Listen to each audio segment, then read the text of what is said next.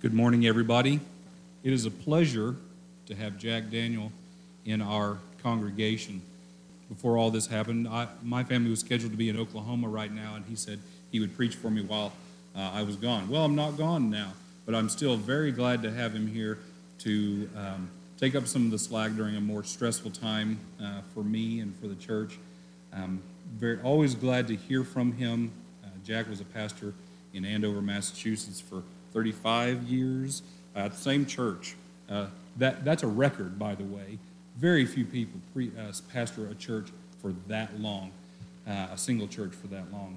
So anyway, we're blessed to have him this morning. I'm going to go ahead and pray for him, and then it'll be time to open your Bibles. Lord, we love you. Thank you for Jack. Thank you for his life. Thank you for his contribution to the life of our congregation. I thank you for his friendship and mentorship to me. And Lord, we pray that this morning you will open our minds and hearts for the very encouraging message that Jack has for us today. In Jesus' name I pray. Amen. Amen. Thank you, Pastor Wes. I so appreciate our pastor. He's showing great leadership in this time. And this is hard. This is hard for pastors, especially a pastor like ours who is so relational and just loves his people. And so be sure when you are praying for people to pray for Pastor Wes and Susie and their children. We are grateful and thankful for them. Just 6 weeks ago, who could have imagined that we would be in this whole new situation, whole new reality? And for some people, they're doing fine. Life hasn't changed very much. But we know for other people, they've lost jobs. Some people are fearing that they're going to lose businesses. Some people have known people who have died. There are actually 2 members of my former church in Massachusetts, both elderly, who have passed away from the virus. And a close family member of ours had it for a couple of weeks and was very, very sick during that time. So it's affecting us. There are others who are concerned about their life savings or their retirement savings. And there are people who are just feeling the isolation of being alone in their homes, unable to be with family and friends. And there are other people who have the opposite problem. The stress of having the whole family together and maybe having to homeschool creates its own set of challenges. It's a strange time. Vacations have been canceled, and elective surgery has been postponed. I know a cancer patient who is waiting, and now he has to wait until June to have surgery. And so this is a stressful time. It's an odd time, something no one has ever experienced and something the whole world is experiencing, something that perhaps our grandchildren will hear about and we'll tell them and they'll wonder what we were doing during this time. It's one of those times in history, I believe. I want to take you to a passage of Scripture that I think is very practical because it was about a time such as this. And if I had a title, if we had a bulletin, I'd call this sermon "In the Meantime," because it's about what do we do in the meantime? What are we to do? How are we to make sense of this time that we're in right now? How are we to live in it in a way that does not crush our spirit, that does not drive us further away from the Lord, that does not weaken us? How can we thrive in this time? And so the passage, I'll give it to you, and you can look it up in your Bibles, and I'll read it in a moment, but I want to give a little background. First of all, it's in the Old Testament book of Jeremiah. It's a familiar passage if you are a student of the Bible. It may not be to other people, but it's Jeremiah 29, and we'll look at verses 4 through 14. Jeremiah 29, verses 4 through 14. And the background is that about 600 years before Christ, the Babylonian Empire was expanding. Babylon was roughly where Iraq is today. The armies of Babylon and of King Nebuchadnezzar swept across the Middle East, and they eventually invaded Judah and its capital city of Jerusalem. Jerusalem was besieged for about 2 years. It held out for about 2 years and then finally fell to the armies of Nebuchadnezzar. There was a terrible loss of life and terrible famine and suffering of just an unprecedented scale in the life of the Jews. And what happened was the temple was destroyed, The Ark of the Covenant was taken, that wooden box that had the Ten Commandments and other artifacts of Israel's early history, and it was never to be seen again. Disappeared from history at that point. And the ark was the very presence of God. It represented that God was with the people of Israel, the Jews at that time. The royal family was killed. The upper classes were taken 600 miles to the east to Babylon, and there they were held as captives. And so that was the background for what Jeremiah now writes. Under the inspiration of the Holy Spirit, he writes a letter from Jerusalem, because he was left behind, to those captives in Babylon during what is called the exile, or the captivity, the Babylonian captivity. And this is what Jeremiah writes under the inspiration of the Lord. This is what the Lord Almighty, the God of Israel, says to all those I carried into exile from Jerusalem to Babylon. Build houses and settle down. Plant gardens and eat what they produce. Marry and have sons and daughters. Find wives for your sons. Give your daughters in marriage so that they too may have sons and daughters. Increase in number. Do not decrease. Also, seek the peace and the prosperity of the city to which I have carried you into exile. Pray to the Lord for it, because if it prospers, you too will prosper. Yes, this is what the Lord Almighty, the God of Israel, says. Do not let the prophets and diviners among you deceive you. Do not listen to the dreams you encourage them to have. They are prophesying lies to you in my name. I have not sent them, declares the Lord. This is what the Lord says. When 70 years are completed for Babylon, I will come to you and will fulfill my good promise to bring you back to this place. And here's the verse that so many of us know and love. For I know the plans I have for you, declares the Lord. Plans to prosper you and not to harm you. Plans to give you hope in a future. Then you will call on me and come and pray to me, and I will listen to you. You will seek me and find me when you seek me with all your heart. I will be found by you, declares the Lord, and will bring you back from captivity. I will gather you from all the nations and places where I have banished you, declares the Lord, and will bring you back to the place from which I carried you into exile. This is the word of the Lord. Thanks be to God. The question is, it is a question that Jeremiah really is dealing with. How do we live in this time? What are we to be doing? How are we to make sense of this unprecedented time in our lives, in the life of the nation, the life of the whole world? That's what he is saying. He's writing to a people that have been traumatized in the most horrific way. Their families are gone. Their homes are gone. They've been uprooted and marched 600 miles away.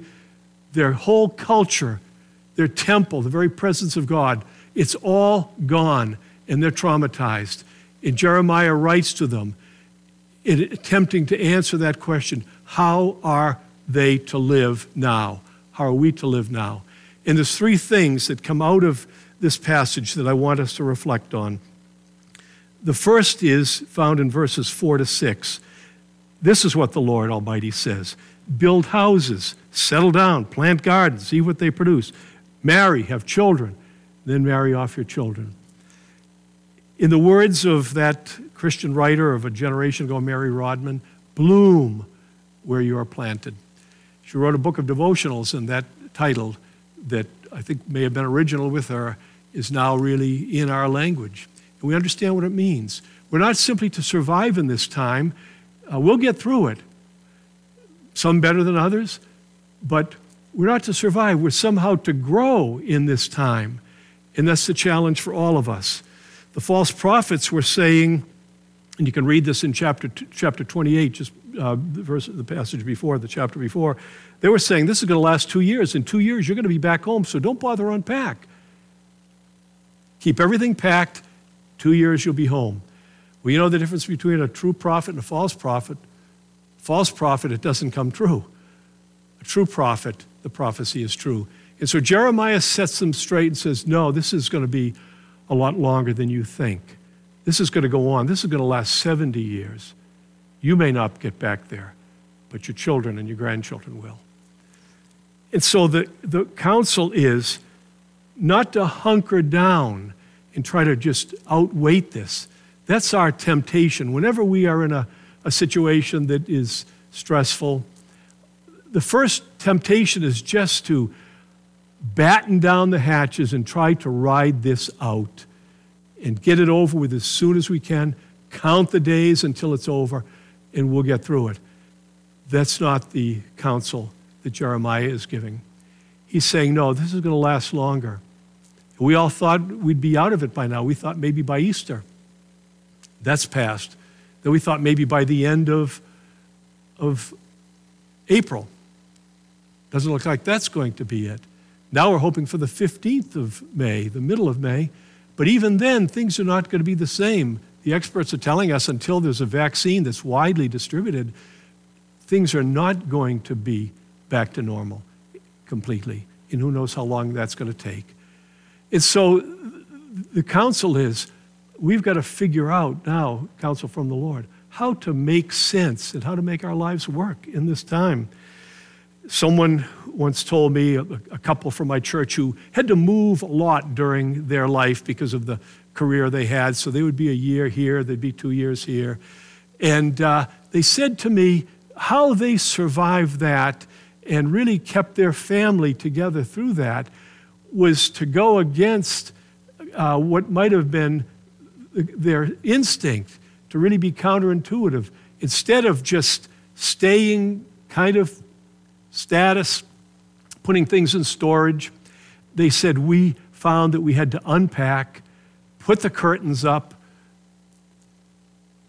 put the pictures up, meet our neighbors, invite them over, join a church, join organizations, and fully invest ourselves in that new community, even if it was only for a year.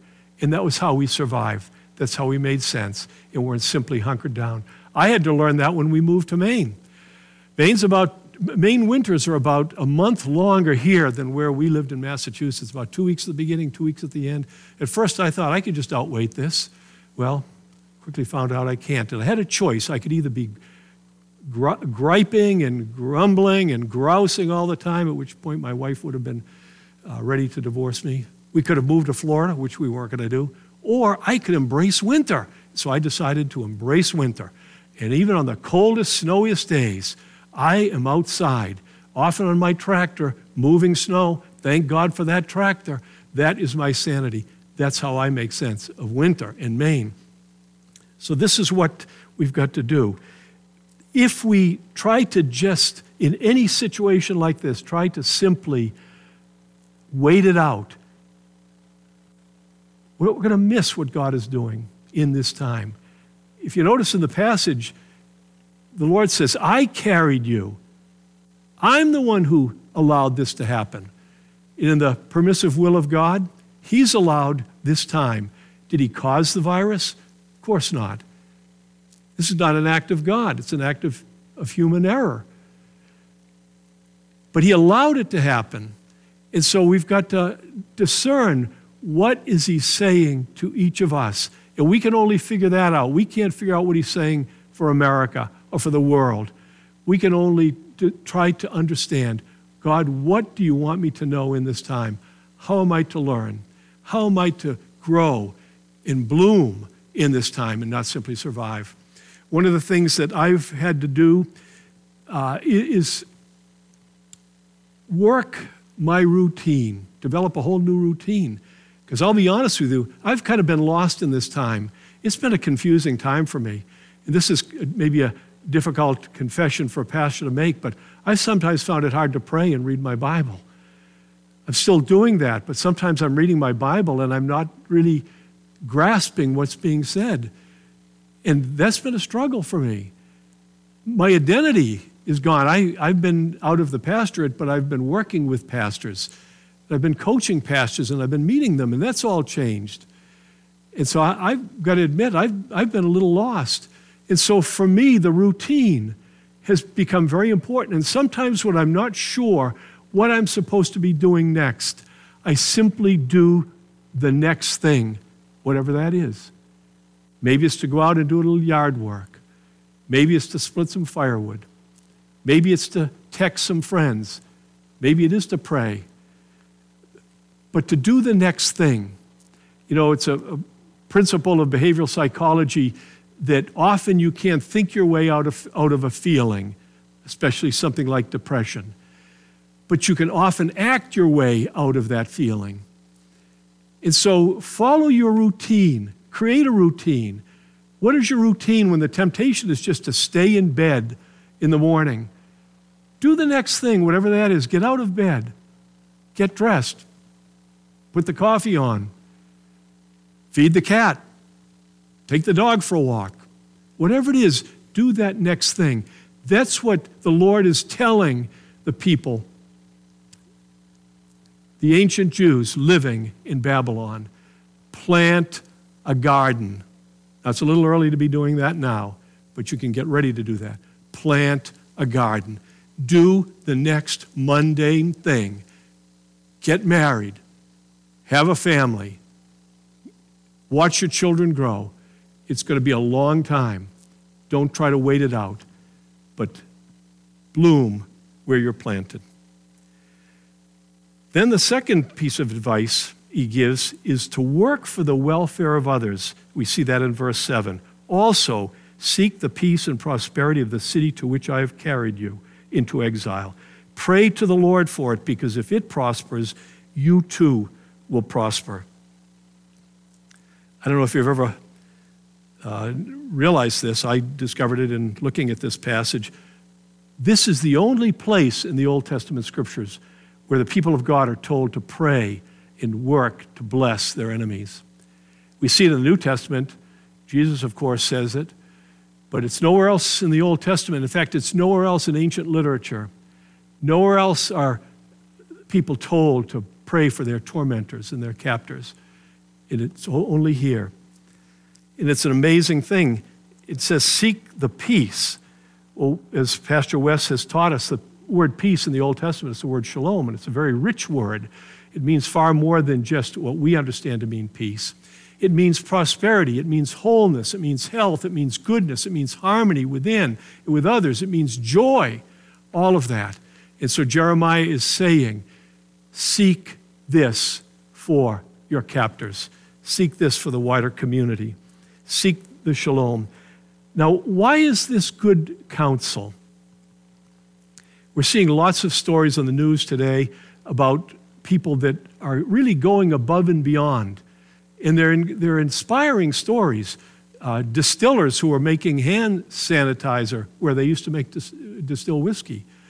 People who are sewing face masks in their own home. And all kinds of stories like this of people really going, and in some cases doing very heroic things to bless the wider community. And it's not just for the church to do this. All of us have within us the image of God. Genesis tells us that we're all made in the image of God. And even though that image, like a mirror, has been shattered through sin and through rebellion against God, you can still see something of the face of God in people's actions in their lives. And that image, damaged though it is, and only redeemable through Jesus Christ, but that image is still there. And because God is a good God, a God of love, a God of kindness, a God of mercy, a God of blessing, there's something in human beings that wants to be congruent in that way with God, even if they don't understand it. They know there is something good about doing good. Abraham Lincoln said it very simply. He said, my religion is very plain. When I do good, I feel good. When I do bad, I feel bad. There's something about doing good that is going to bless us as we bless others. And so in this time of confusion, in this time of lostness, when we're trying to find our way, If we can do good, if we can find ways to do good in the simplest ways to other people, it will bless us. Proverbs 11:17 says it this way: your own soul is nourished when you are kind, but it is destroyed when you are cruel. Your own soul is nourished when you are kind, but it is destroyed when you are cruel. There's something about that nourishment. When we bless other people, it comes back to us. A while back, I stopped at a Dunkin' Donuts. This was before everything had gotten shut down. In this particular Dunkin' Donuts, it was in a downtown area, so there was no drive-through, and so I went in, and the line was stretching right to the door, and I'm beginning to gripe about that. And the day hadn't started too well. I don't even know why, but for some reason, I was kind of in a foul mood, and my mother would have said, you woke up on the wrong side of the bed. It was just beginning to be one of those days. I was just finding reasons to be annoyed with people. And I had kind of a long day ahead of me, and part of it I wasn't looking forward to. And it just was not going well. And there I'm waiting in line, and I'm getting more and more annoyed by this. And I could see that the people behind the counter, one person in particular, just seemed to be getting things wrong, and people were waiting longer for their orders. And the line was inching forward, and I was getting more and more annoyed. I'm thinking all those snarky thoughts that we have when we're in a situation like that. I'm gonna write a letter to Dunkin' Donuts. I'm gonna complain. I'm gonna fill out one of the surveys right now. This is not good. How hard is this? And I get a little closer, and I sensed all of a sudden, I looked at the person who was waiting on our line, and it was an older woman, and she was struggling. She was getting what's wrong with the computer, getting the orders, and I felt bad. And I sensed the Holy Spirit saying to me, I don't know if this happens to you, but I sensed the Holy Spirit saying, Jack, why can't you just be kind? I didn't hear it. It wasn't audible. I wasn't hallucinating. But I heard it in my spirit. Jack, why can't you just be kind? Is that so hard? And I looked at this woman, and I felt bad for her. And when I got up there, instead of all the snarky, snide things I was going to say, I said, how are you doing? And she looked up for the first time and made eye contact. And she said, I'm not doing good. This is my second day, and I'm not doing good. And I said, it's going to get easier. You're going to be okay. And she smiled a little bit and thanked me. As I walked out, I sensed a wave of God's love and blessing flow over my soul. My soul was nourished in that morning. It was such a little thing to do, but my soul was strengthened, and the rest of the day was blessed because of that. It doesn't have to be heroic.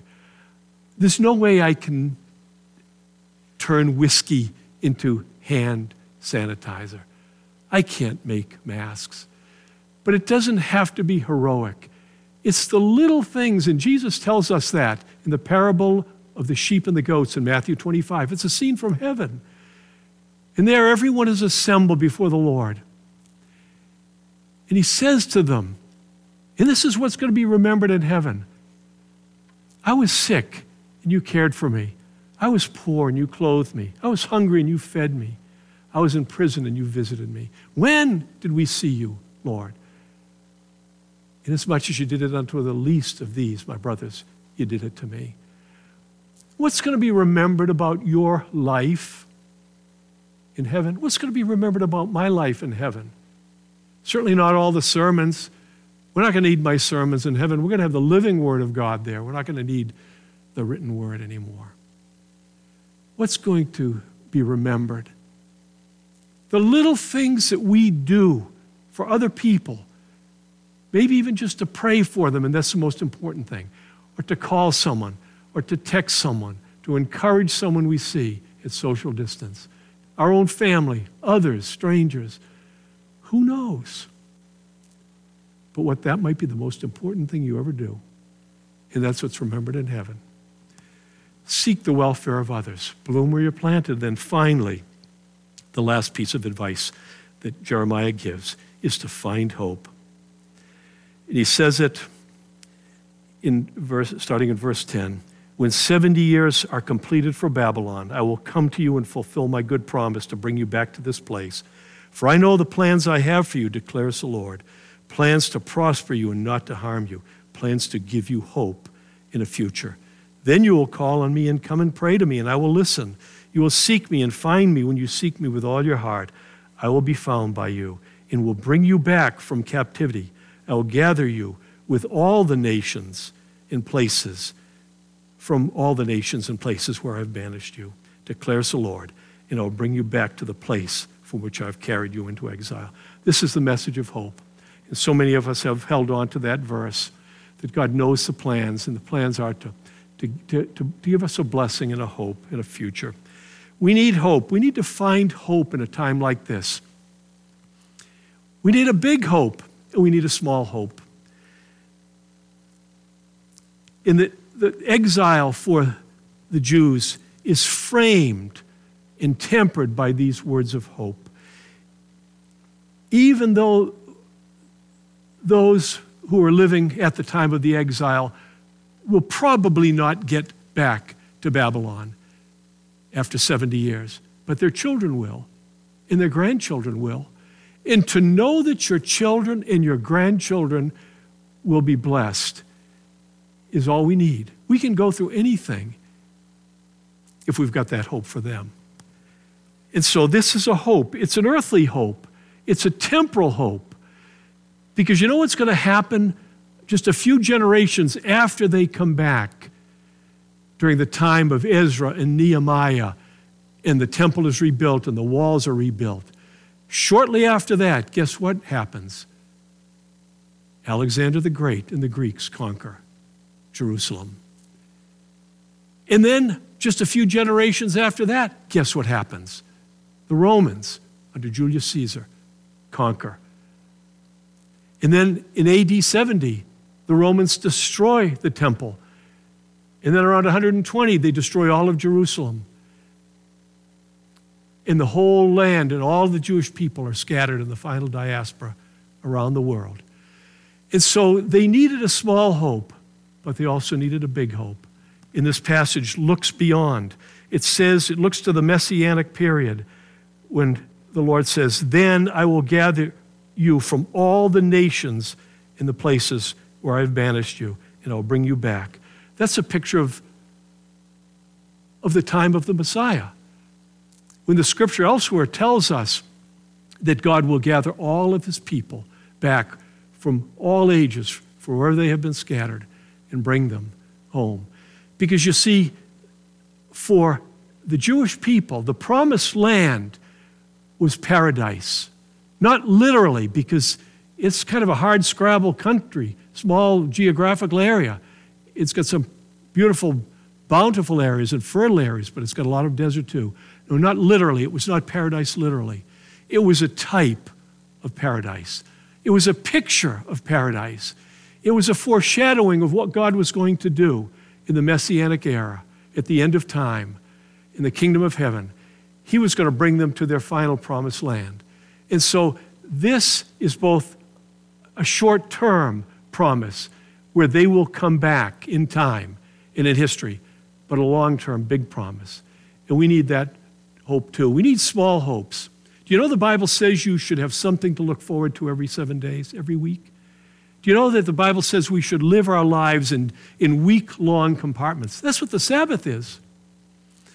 Think about the ancient Israelites.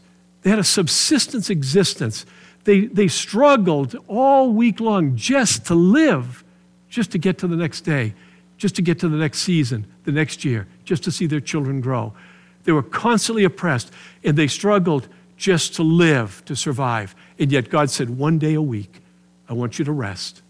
One day a week, I want you to feast. I want you to enjoy life. I want you to worship, to gather with your people in the synagogue or in the temple.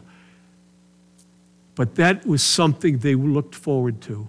Can you imagine as they are toiling, knowing that it may be Monday, it may be Tuesday, it may be Wednesday, but the Sabbath is coming. And that gave them hope. In a time like this, how are we to live? We're to have hope. We're to have something that in the short term, in the temporal world, that is going to sustain us. Something every week that we're looking forward to doing. Whatever that might be, we need that. We also need the big hope. Because when this is over, there'll be something else. Hopefully not for the whole world, but for us as individuals. Because we know how life ends. We need a big hope. We need that hope that when our end comes, when we go around that corner called death, that we have the assurance that God in his infinite grace and mercy, because we have hoped in him and trusted him and asked him for forgiveness, that he will bring us home. In our moment of greatest need, our moment of total weakness, that moment of death, that our hope is that God will come, and in the strong and loving arms of Jesus Christ, he will carry us home to paradise, to that Garden of Eden, to be with him and all of his people forever. Do you have that hope? You have to have that hope. That's how we make sense of this time. We need to bloom where planted. We need to work for the welfare of others. We need to find hope. Let me just close with one short passage of Scripture from the book of Lamentations. After Jeremiah wrote the book of Jeremiah, then came the book of Lamentations. In Lamentations is his laments, his sorrows, expressing his sorrows in just a few chapters of what had happened to Jerusalem at this time, what had happened to God's people. And it starts this way, verse 1 of chapter 1. How deserted lies the city, Jerusalem, once so full of people. Sounds kind of familiar as we drive around. But then he goes on in chapter 3, verse 19. I remember my afflictions and my wanderings, the bitterness and the gall. I well remember them, and my soul is downcast within me. Yet this I call to mind, and therefore I have hope. Because of the Lord's great love, we are not consumed. For his compassions never fail. They are new every morning. Great is thy faithfulness. Amen. And now let me end this message with God's blessing. We leave this gathering together. This part of the worship is over, but the most sacred and most important part of our worship begins. And that's when we walk and talk the love of Jesus Christ into our world in whatever way we can this week. In the name of the Father, and of the Son, and of the Holy Spirit. Amen.